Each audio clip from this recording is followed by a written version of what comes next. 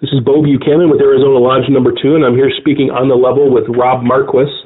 Rob, why don't we start out by giving me your full name, the name of your home blue lodge, and any offices or titles you have connected to that lodge. My name is Rob Lyle Marquis. I belong to Arizona Lodge number 2. I was master of that lodge in 2006. I also belong to Arizona Sunrise 88, and I'm currently the junior warden in that lodge. And we are down at the temple right now having breakfast, getting ready for Daily Lodge in about an hour. Do you remember the first time you ever heard of this thing called Masonry? Not really. My sister was talked into joining Joby's, and that was really the first time I had heard about it. Okay. My mom had an uncle, I believe, that was a Mason. Didn't mean that much to me. How were you younger? Your sister younger or older? She's about a year younger than me. You're younger, okay. So she was in your teens probably. She was probably teen. Okay, you heard about your sister joined Joby's. Right. Okay. And the girl that got my sister in, her brother approached me about DMLA. And of course, at that time, I was just interested in girls. And so he couldn't tell me anything about that organization. Had he told me, maybe I would have been interested in joining. Had he told you, hey, you can check out the Joby? No, and that was the point, is I asked him if, hey, do you guys meet girls? Do you have any interaction with the Jobies? And none. And he says, no, not really. Oh, forget that. And I wasn't into the swords and the little capes, so I didn't join them. So how long, did there come a point when you decided to start researching Masonry and figuring out what it was? No, it was many years later. A friend of mine I was working with, he was going through the degrees, and we started talking, and he started exposing me a little bit to the history of it. I love history, and I love that even though it's entirely possible this is all made up, it was made up a long time ago. And, but the historical figures who held this to be important. Right. Washington, Franklin, Voltaire, Bolivar. There's no denying the historical references go back many years. And the fact that I could identify myself as a Mason to Washington just with a simple little gesture, and he would recognize me, is something that is very, very cool to me. And I just appreciate the history and the honor and just the sheer weight of the organization. So how old were you when you met somebody at work and started talking about the history and things like that? Or when was it? Gosh. Well, I'm old now, and that was 17 years ago, so... Okay, so 17 years ago is when you started looking into it. So once you started talking to this friend you worked with, how long did it take before you actually joined? A few months. A few months, okay. And you were raised in Arizona number 2? Mm-hmm. Okay. So you talked a little bit about the historical reference. What was it that finally put you over and said, you know what, I'm joining, I'm signing up? It was this building. This building, it's old. It needs repair, sure. For all I know, it's got black mold that's going to kill us all. But I love the building. Cornerstone laid in 1925. You can see all the 20s architecture, the transoms, the woodwork. I fell in love with the building. And I decided this is where I wanted to be. I think at the time Tempe may have still had their lodge, which would have been much, much closer to me. Right. But it was a much more modern building, and it just didn't have the weight of history on it. History.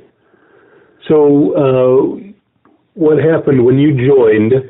So you became worshipful master at some point. How long after you joined till you became worshipful master? Well, from 98 to 2006. 2006 was the year you became worshipful master? It had the progression started fairly soon. As you know, you show up to lodge regularly, and sooner or later somebody's going to ask you to fill in a chair. Right. And if you do that a little bit, everybody's hard up for officer, so they ask you. Next thing you know, you realize that they need you to do this. And I like to help out and to participate, and it makes you more a part of it. Right. So can you think of a memory, maybe even from the year you were Worshipful Master, anything stand out to you that was one of your more memorable moments that you want to share? Not really. It's kind of been a blur. It's like life. And we really don't have events so much. There's a few negatives. I belonged to the Shrine. They raised their dues. I had to bail out because I had been laid off. But that didn't really have anything to do with this organization. And I didn't ask you, so any other bodies you were a member of?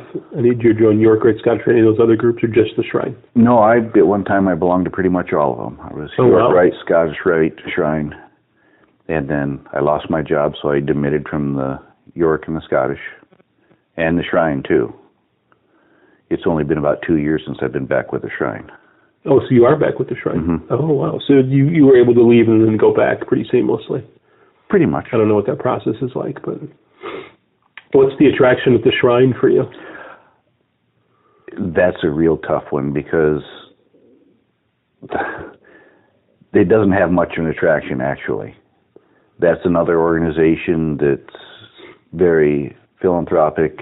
They've got the children's hospitals, and it feels good to be part of that and support that effort. Right. As far as the Shrine itself, for me, I haven't found a unit that fit for me. I thought maybe the motorcycles and... Yeah, I don't know a lot about that, but all the different stuff they do are broken up into these units. They're sub-clubs. They've got a motorcycle unit. These guys like to ride motorcycles. And so they do things that they can generate money to support the Shrine. They've got aviation units. They've got clowns that go out and appear at the hospitals. They've really got something for everybody, except I haven't found one for me just yet. Not yet. Well, I went into the Shrine because of the bagpipe unit, because I was interested in learning how to play the pipes. I found out I'm a lousy practicer, and they fell apart through lack of membership, and I demitted at the time. So, you know, the Worshipful Master in Scottsdale, Bob Bethel, I was over there the other night, and he cracked out his bagpipes. I understand that there's somebody at the Shrine that's maybe starting up again, so I'll have to consider that. I think I still got some of my stuff. So you've been at number 2 then for how many years? It was 17 last 17 years. This year, or this month, I mean. 17 years this month. Mm-hmm. Made any good friends here? Some. Yeah. Some. People tend to come and go. And you have to be careful because some of the older guys you make friends with have got a nasty tendency of dying. Yeah. Like I said, that's life. That's part of life everywhere. And there have been some really, really cool old guys that you really look up to. And anybody that stands out you want to mention or talk about? Well, I hate to mention names just for fear of, I don't know, maybe embarrassing someone or somebody, but Rick Driver is a huge Mason.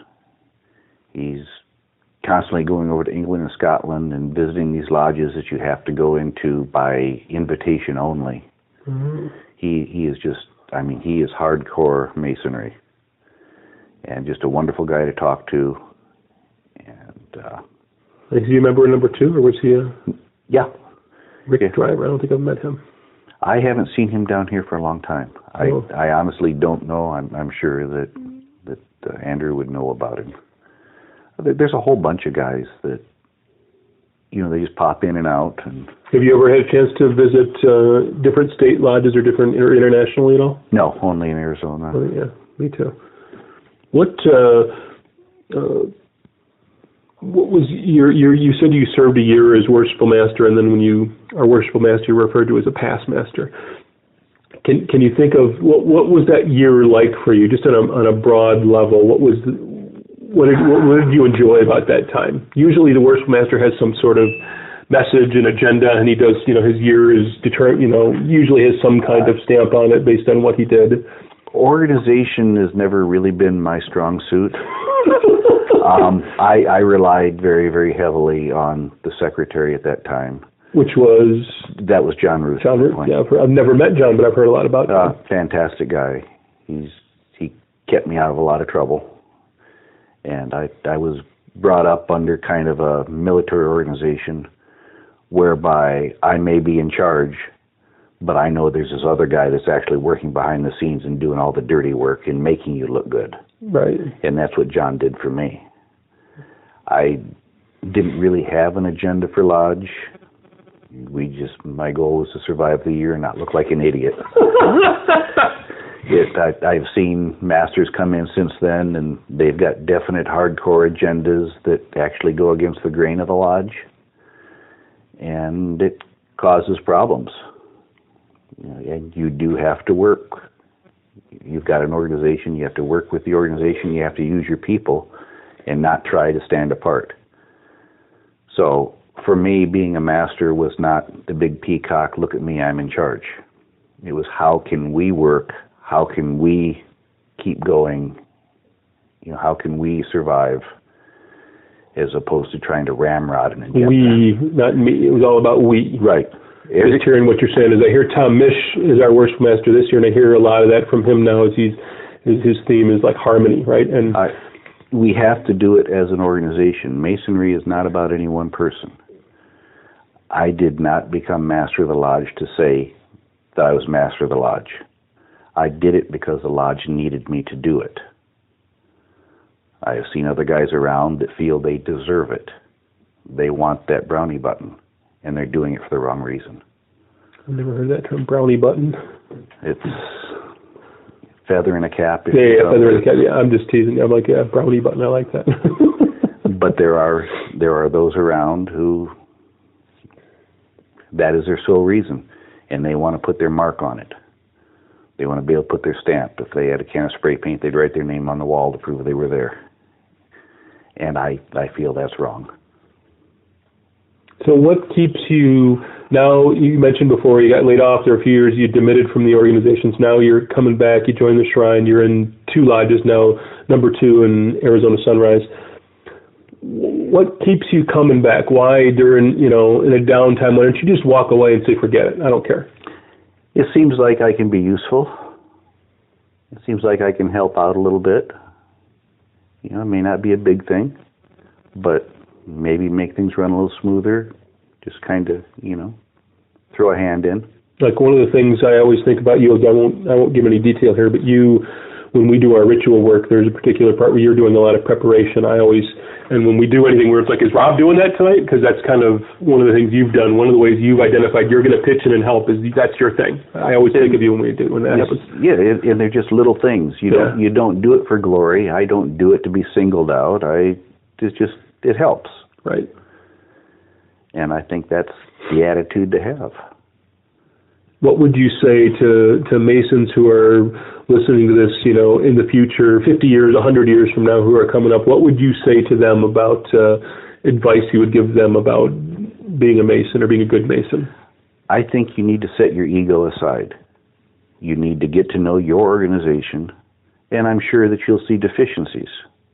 You need to find out how to work within the system to help correct those deficiencies. And not say, oh, there's this thing that's wrong, I'm going to fix that right now. You need to recognize there's systems in place, you need to recognize there's procedures, and you need to work within the system to affect a positive change. Just like you would do if you don't like what the government's doing. You work within the system, you don't become that maverick that runs in and starts swinging a baseball bat. And we've seen that. Right.